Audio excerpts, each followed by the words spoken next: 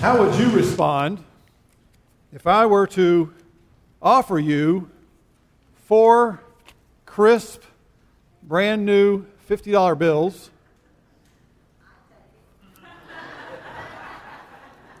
Just a minute, Dale, I'm not finished.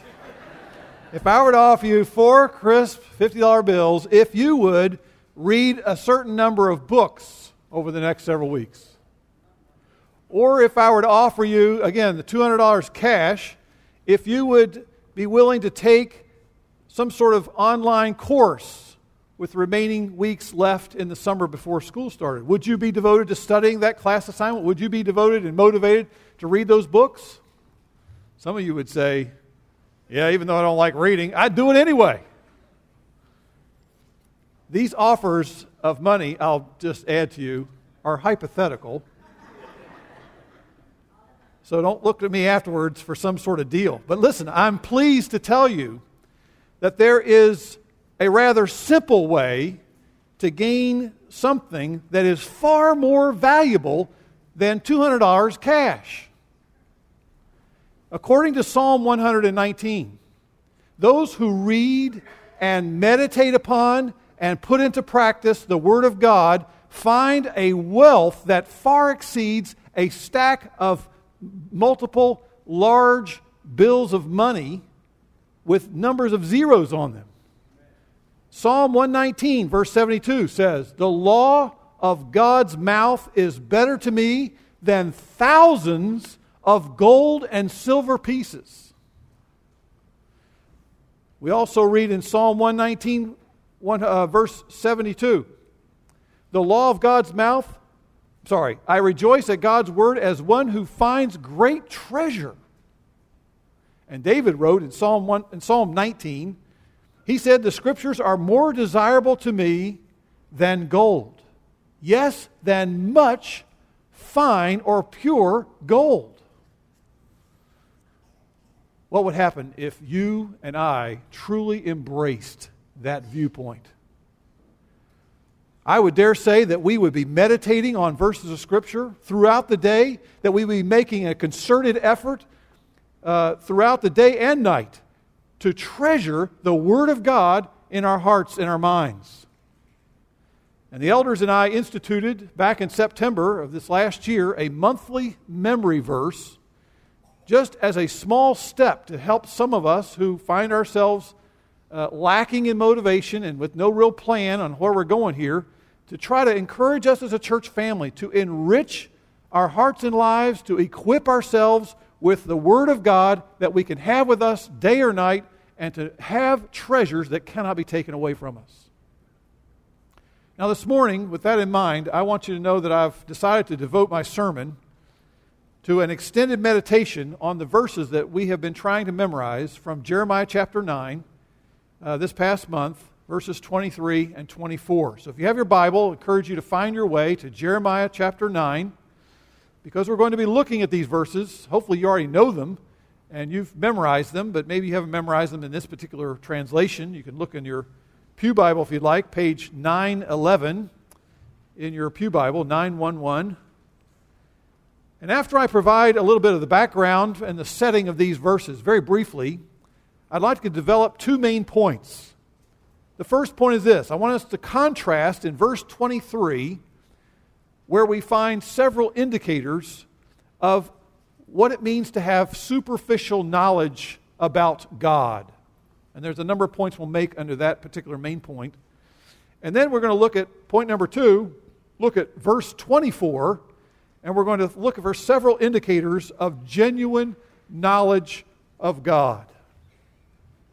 So our first point is indicators of a superficial knowledge about God. The background of this passage in Jeremiah chapter 9, it was written by none other than Jeremiah.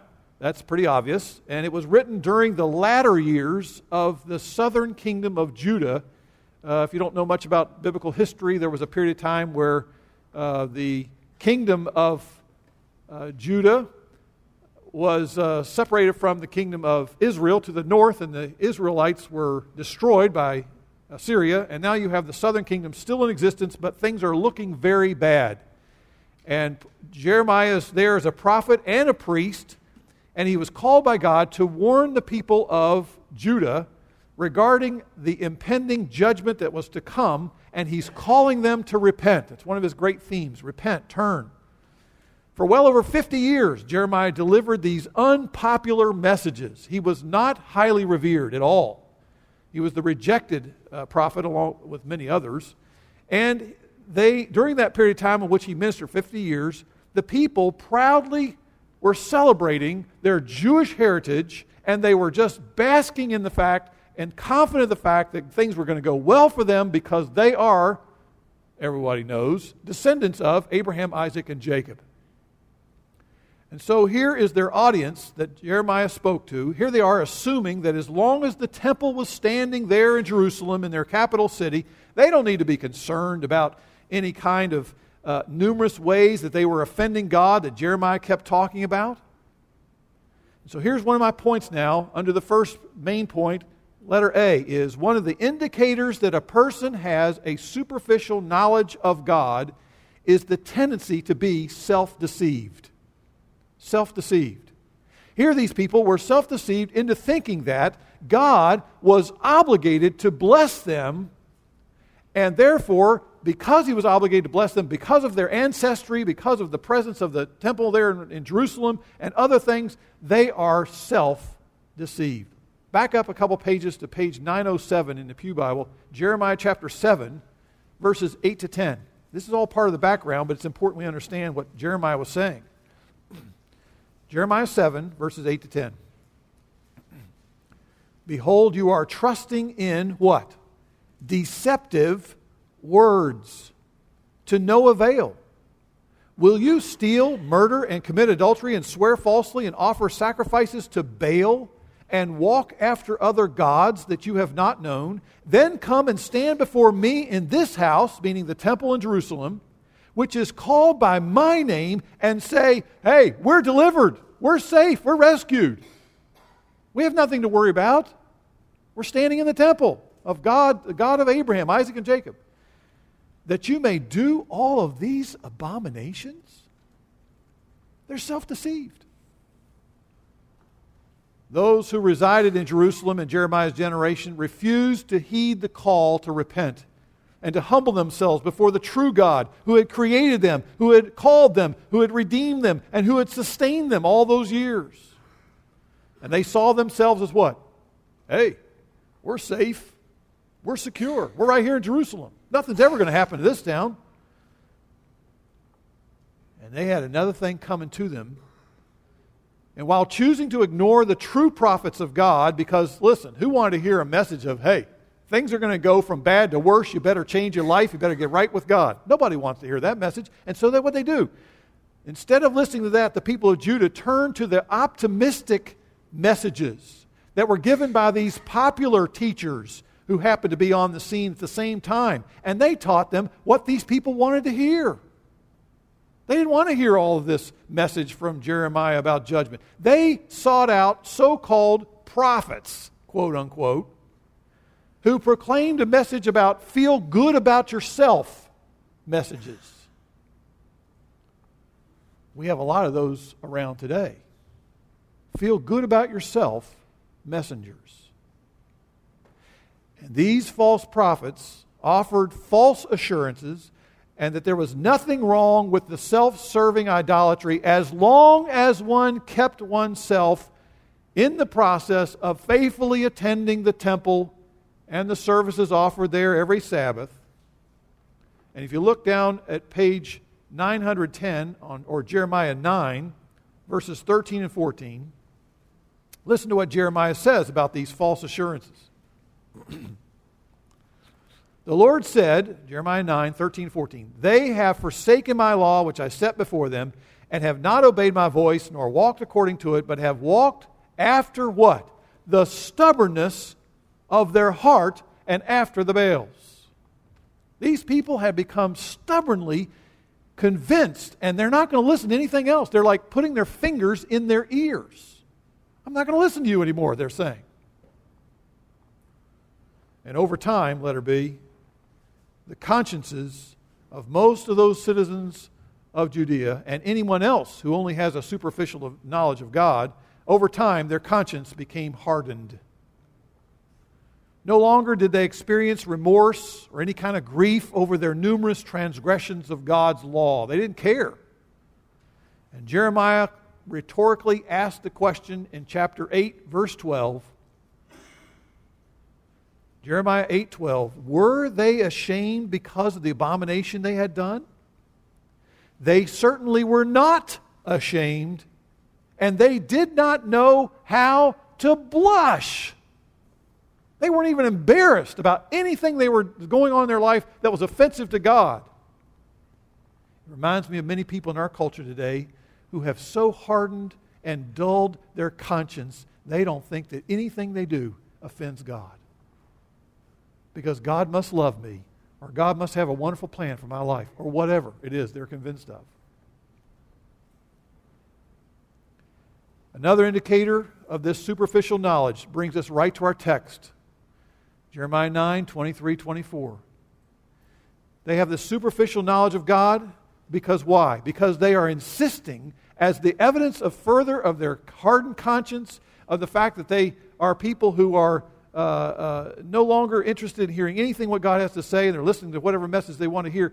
They are also now, as further evidence of that, they are insisting on glorying and boasting in their own achievements, in their own talents, in their own influence, in their own possessions. They are now looking at themselves and saying, well, hey, I'm not all that bad. I'm actually quite good in certain areas. And the people of Judah were, letter C, self-confident. Self-confident. They were priding themselves on their wisdom, for example. Some people, of course, pride themselves in our world on their SAT scores. Other people pride themselves on their academic degrees. And they want everybody to know that they have that further degree letters behind their name, as if that makes them more significant and more important than other people.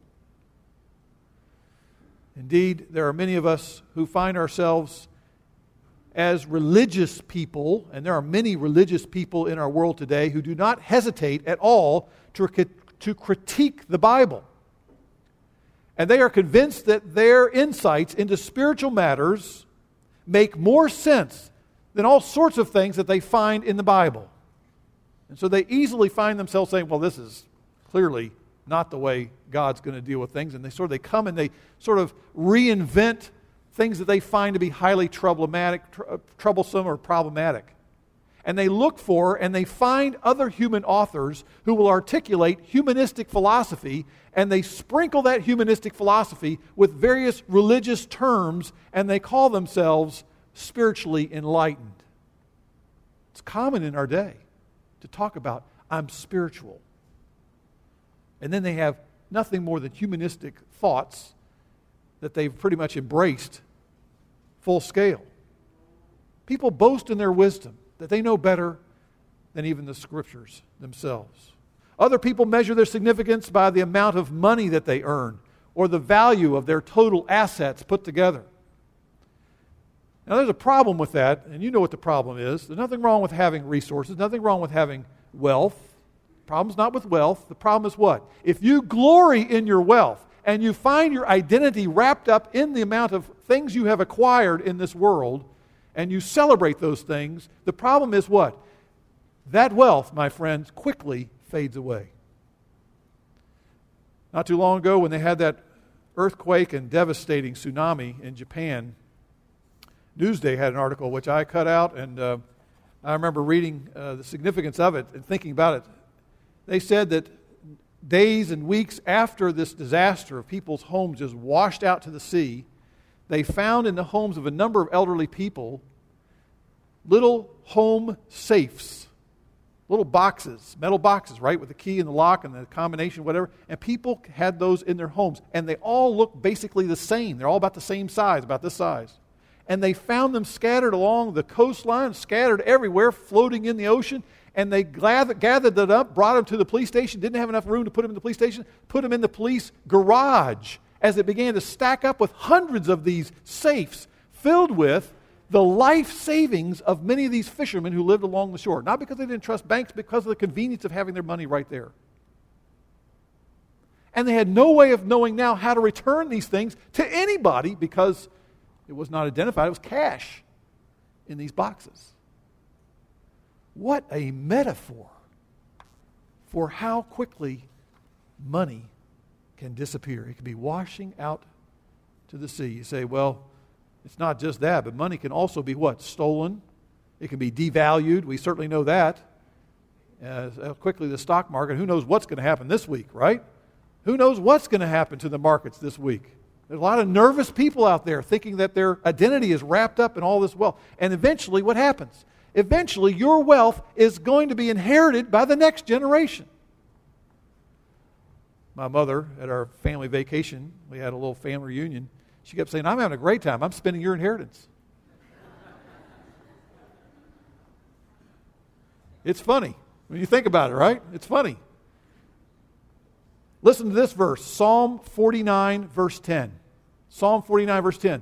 Wise men die, and the stupid and selfless alike perish, and leave their wealth to others.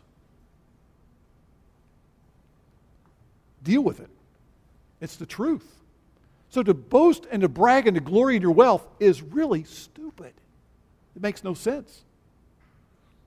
Then other people, with Jeremiah's admonition, thus says the Lord, don't be boasting and pride yourself in your own strength. That's such a subtle thing for people to do. Some people glory in their physical strength. They're all into working out, the perfect body. They got, the 8-pack, the 6-pack abs and all this stuff, and they've got taken all their supplements. They got massive muscles, and they're trying to make a big statement about who they are. There are other people who glory in their power that they've gained in the political realm, or power that they've gained in the corporate realm, with the particular position that they have achieved, and they've climbed the ladder, and look how high they've reached. And others who are glorying in their athletic strength and how they can perform and do amazing achievements. My friend, the political and the corporate and even the sports winds change, and elections happen, and there are corporate takeovers and mergers and layoffs and downsizing and all that stuff. And your world and your position can easily be removed. And you find yourself facing the situation of it's no longer yours. And eventually you get old, by the way, and all that strength turns into flab. I know.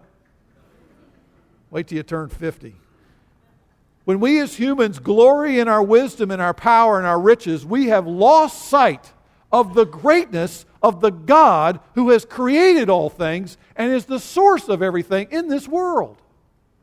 And that's what is the message of Jeremiah 9. He is burdened and he is saying to these people, listen, compared to me, God says, you are foolish, impoverished, and weak. Don't be going around boasting about how great you are.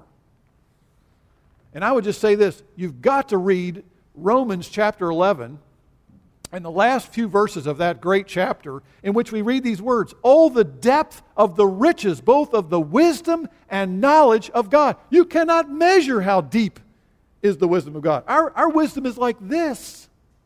And you cannot measure the wisdom of God and His knowledge about everything. How unsearchable are His judgments and unfathomable His ways. For from Him and through Him and to Him are all things. To Him be the glory. Not to you, not to me, not to somebody else. Not to people who are billionaires, not to people who are the big CEOs. They are not the people to glory in. Nobody should be glorying in yourself. Glory in God. That's the point of Jeremiah 9, 23, 24.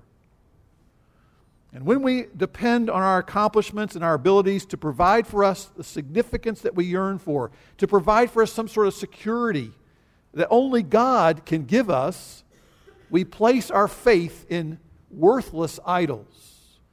We bestow glory to the creature rather than to the Creator. Our worship then focuses on rejecting the true God, and we ourselves become the center of what we're worshiping. I find the comments of G.K. Chesterton quite insightful. He says, when we cease to worship the true God, who deserves to be worshiped, we do not worship nothing, we worship anything. And we as a culture, we are worshiping anything and everything so easily instead of the God who is the source of all things. And so Jeremiah is a call to say, listen, don't be bearing evidence that you just have this superficial knowledge about me and glory in yourself, glorying in your abilities or your assets or your achievements or your goodness. Because why? Letter D. Because all of this is what robs God of His glory. We are robbing God of His glory when we do that. He alone deserves to be glorified. And it leaves us with a false sense of importance, a false sense of security, and a false sense of significance if we define our lives by measuring how valuable and important we are apart from God. How easy it is to do that, isn't it? You can always find somebody you think, well, I'm smarter than he is. Or I got more money than they do. Or I'm a person that's stronger than they are. Gee, they can't do anything.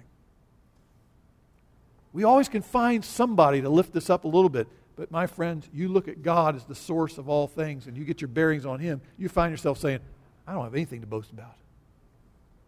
I'm a wretched weakling who deserves condemnation. Let's not stop there, my friend. Let's look at, secondly, what the passage goes on to say in verse 24. We find in verse 24 the indicators of a genuine knowledge of God. Rather than making much of ourselves, God calls us to glory in Him. And those who truly know God are going to boast of Him. They're going to boast of His greatness. And knowing God, he says in this text, we need to be careful here now. He doesn't mean knowing a lot of facts about God. Clearly, all these people of Jeremiah's generation, they could list off for you a number of facts about the God of Abraham, Isaac, and Jacob. They had been there, done that, heard it all. They could rattle that stuff off. But you need to understand here, there's a big difference between knowing about somebody, having a casual understanding and facts about them, versus really knowing them. Here's an example. When I was in high school, I had the opportunity to have received some award they gave out for our high school, so I was the one that received it, and so they said, you're going to be invited to go down to receive the award presented to you by the governor of the state of West Virginia, and which was in the town that I grew up in, the state capital. And so we went down there, and all these other high school kids were there, and they were giving out these certificates, and so I shook hands with the governor at the time, Governor Moore. And the media was there, and I thought, oh, my word, this is a big deal. Now, I had heard about the Governor Moore. I knew who he was. I shook his hand. He said my name. Would you say I knew him? He didn't know me. I'm a nobody, some kid from high school. And I knew of him, but we didn't know each other very well at all. Sort of glad I didn't. The guy, years later, went to prison. Anyway. So, what's the point? The point is, it's important to understand the word used here by Jeremiah, the Hebrew word know. To know someone in Hebrew is not just a bunch of facts you know about them. But to know means that there is a personal relationship. To know means that there is more than just mental awareness about something or someone, but it's an intimate relationship. So I use the verse in Amos 3, verse 2. Where God says to His people, you only have I known among all the families of the earth. What's He saying? I have known you in an intimate, personal way. I have had interaction with you in a very significant way, on a deep level with you all these years. He's not saying I don't know anything about the Hittites and the Jebusites and all that stuff. He's talking about this intimate involvement. And in Genesis chapter 4, the same Hebrew word, or verse 17 of the same chapter of Genesis 4, Adam knew his wife, conceived, bore a child. It's an intimate interaction.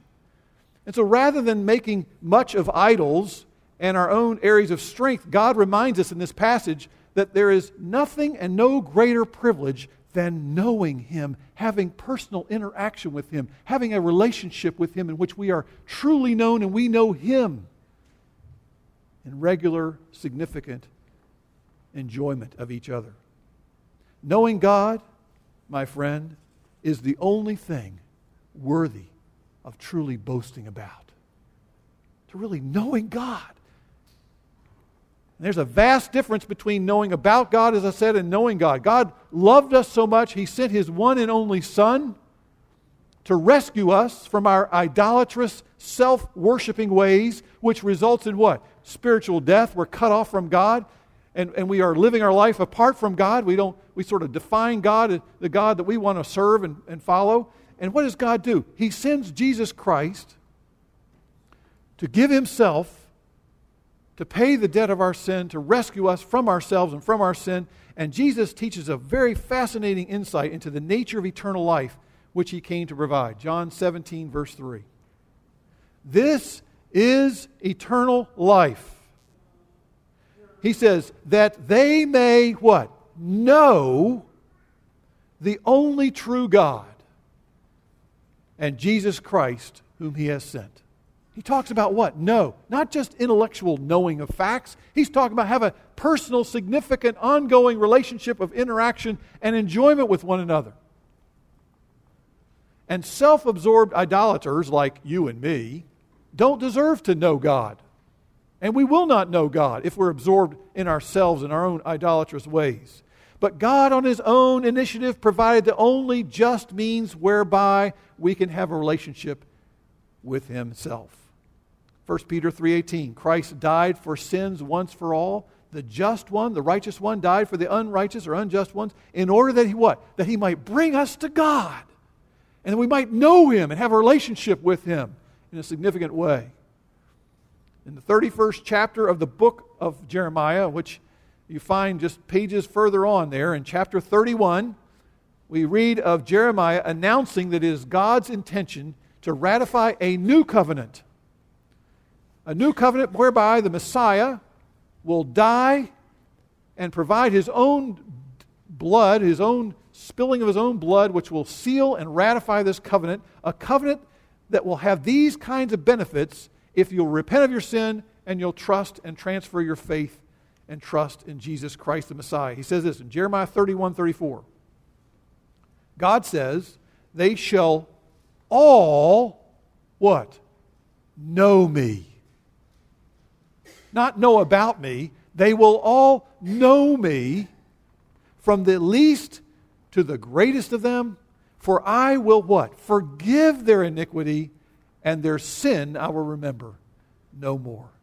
Wow. You talk about something to boast about. That is something to boast about, my friend.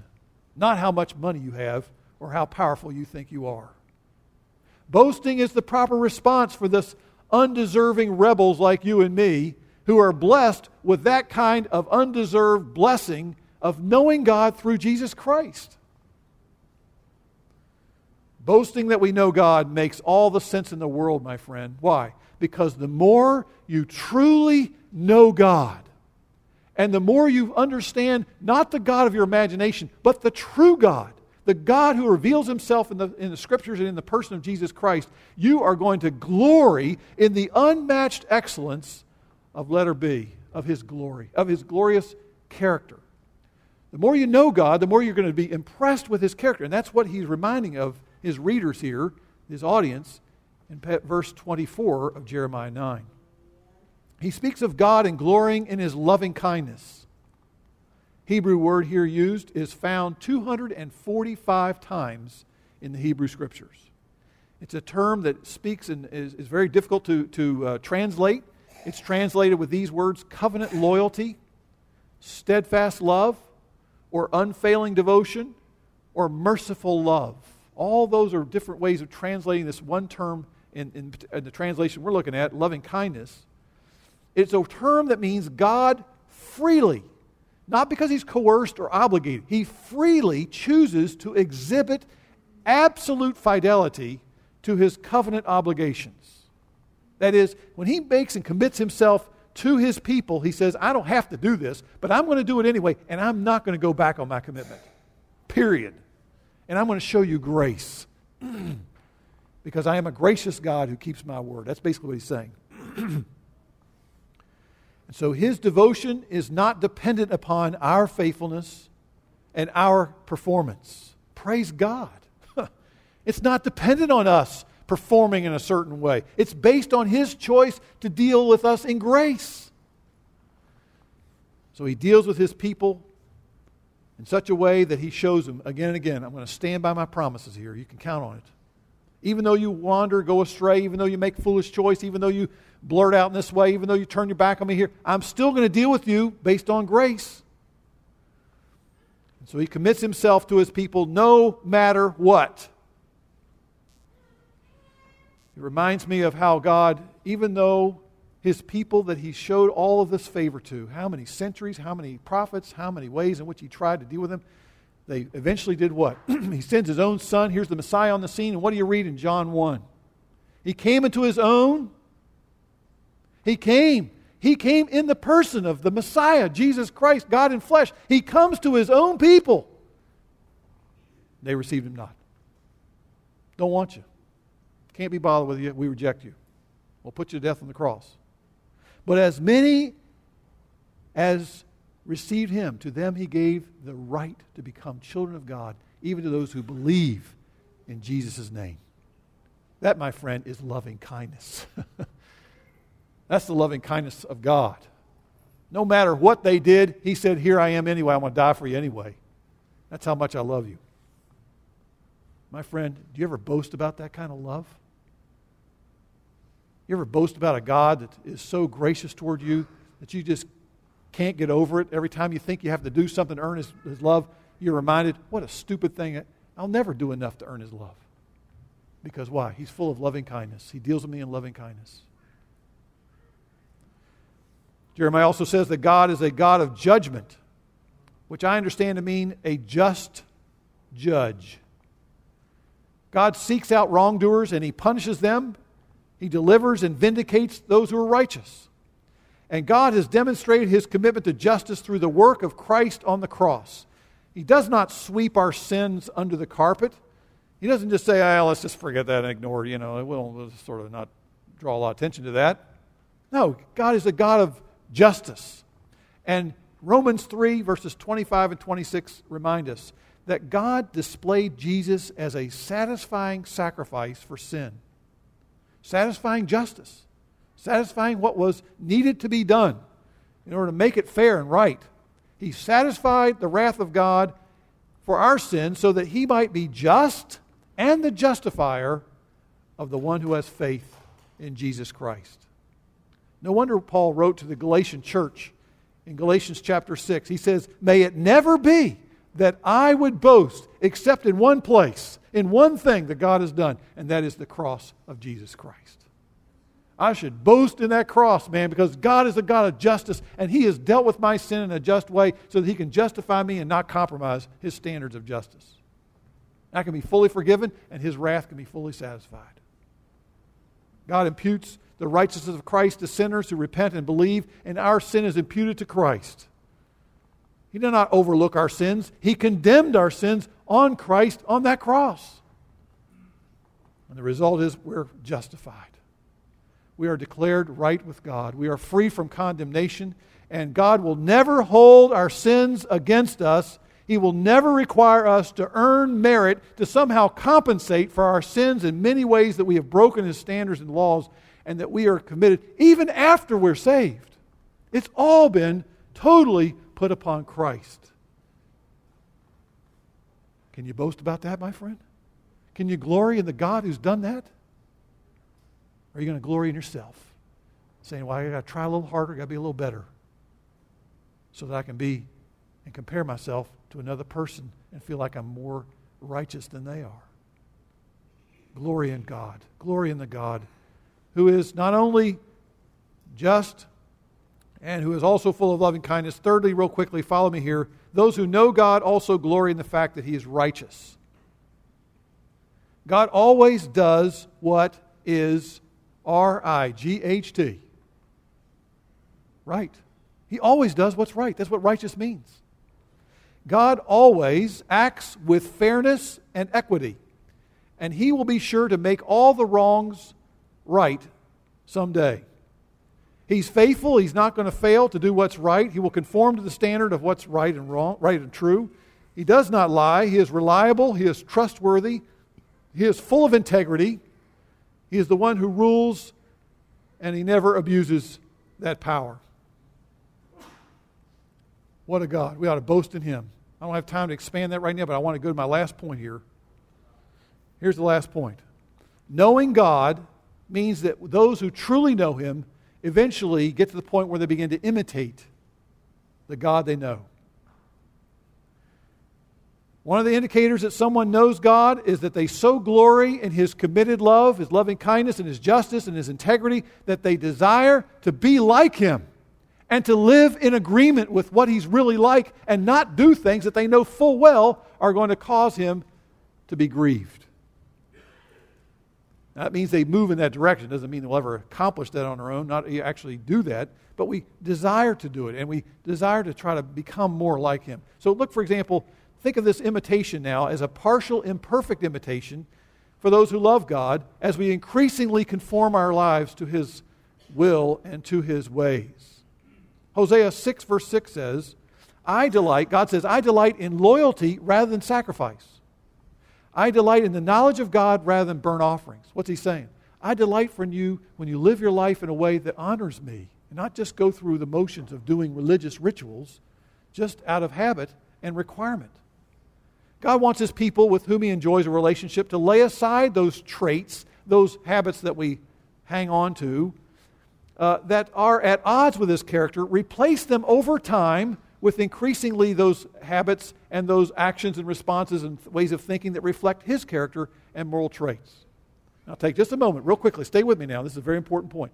Turn to Ephesians chapter 4, verse 1. Ephesians 4, verse 1. Sorry I didn't look up the page number, but Ephesians 4, verse 1.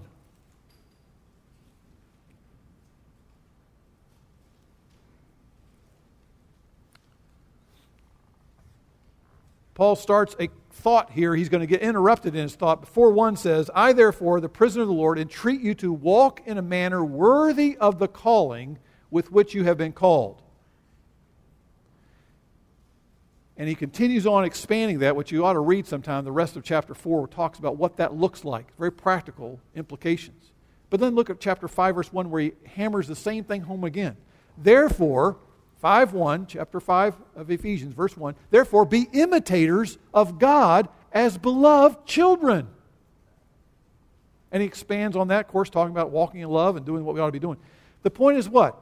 If you are claiming God as your Father and you're in relationship with Him and you know Him through Jesus Christ, then we're called more and more to imitate what God is like. And that's why Jeremiah was so grieved over the people of his day who were boasting about themselves, doing things that full well offended God, all the while claiming that they were followers or adherents of this God of Israel. And he's saying in this text, look, if you really know me, don't you think you want to at least aim your life in the direction that's going to be something that would reflect what I'm like?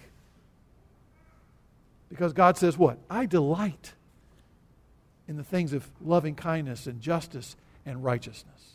Now let me just give you a real quick application here, and you can think more about how this looks like in your life, especially in Ephesians 4 and 5. That's your homework assignment if you want to really think through some practical things. But listen to this. I came across this in a book by MacDonald. I don't even remember his first name, sorry. He says this. If God is just and fair and impartial, about this idea of God as righteousness, then we need to also be the same as His representatives. And here's a verse, 1 John 3:10. 1 John 3:10. By this the children of God and the children of the devil are obvious. Anyone who does not practice righteousness is not of God. That is the general characteristic of their life is that they are righteous. You mean, what does that mean? Listen to what he says here.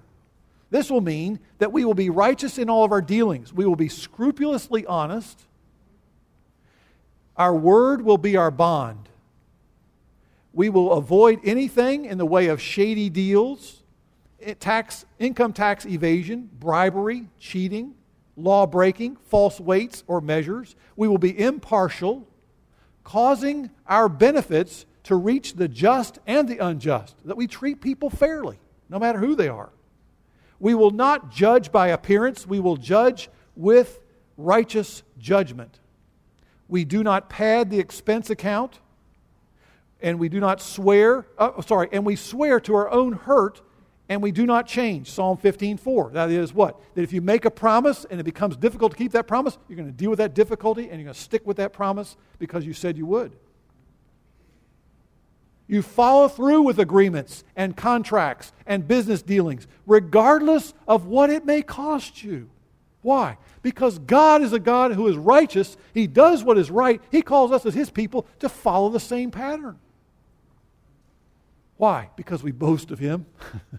He is so great. He is so awesome. He is so gracious toward us, His loving kindness. He has shows to us, He has demonstrated His justice in the cross of Christ. Then why wouldn't I want to know Him? Why wouldn't I want to live in ways that would, what? Glorify Him. Make much of Him. And that's the privilege we have for everyone who knows God, is to live in such a way that others might also come to know Him as we live lives that move more and more by God's grace toward the direction of imitating Him. May God help us. Let's pray.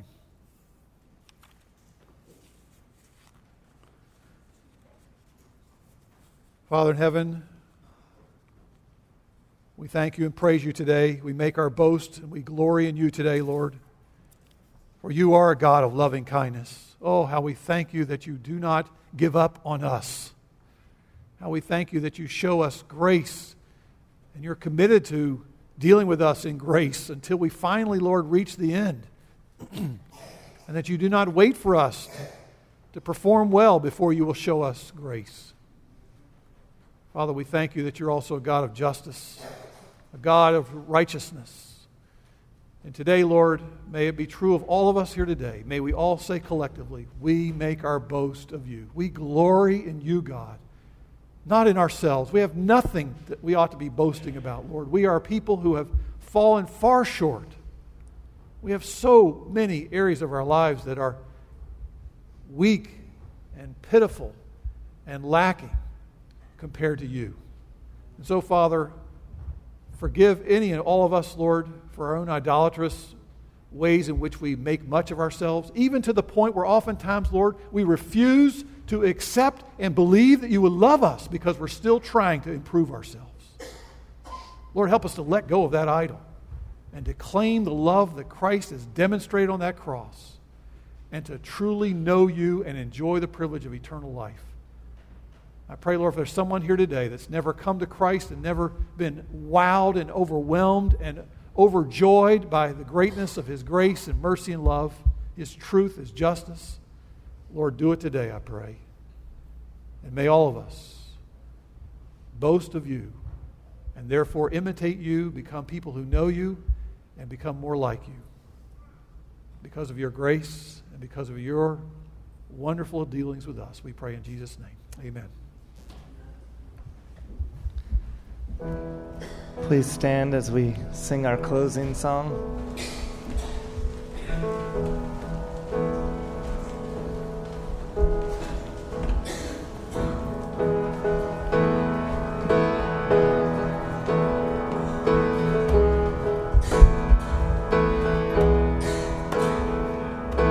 Let not the wise man boast in his wisdom, or let the strong man boast in his strength. Let not the rich man boast in his riches, but let the humble come and give thanks. The one who made us, the one who saved us.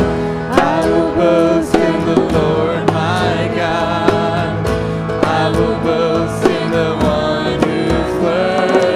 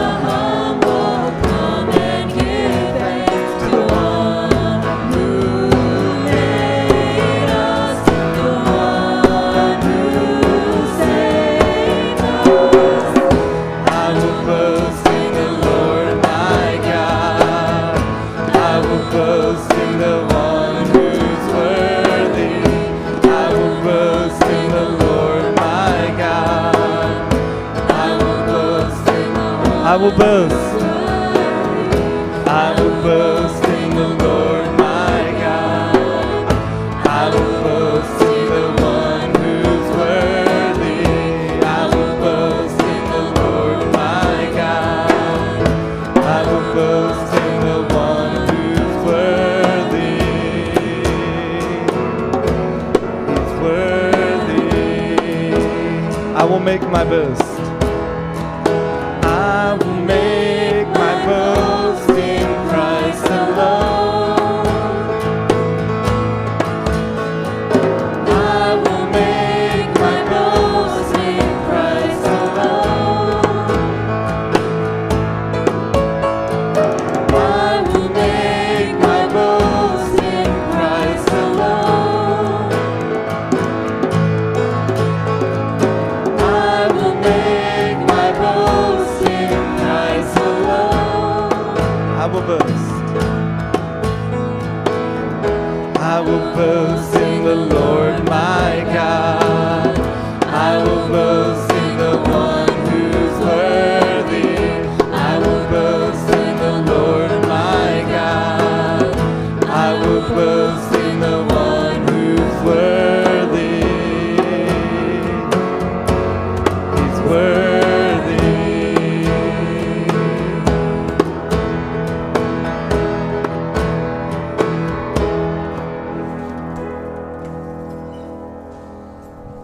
Lord, again, we want to say it is our desire to live in such a way that it's evident that we are boasting in you. We're not trying to impress other people, Lord, with how good we are. We want to live in such a way that people become impressed with how you've changed us to be people who are not what we used to be, because we are people who truly know you through Jesus Christ. And we ask, Lord, that we would live in such a way that you would be glorified, you would be magnified, that people would make much of you and nothing about us. And we, Lord, want to be mirrors that reflect and deflect all of the attention onto you and give you all the praise. Amen.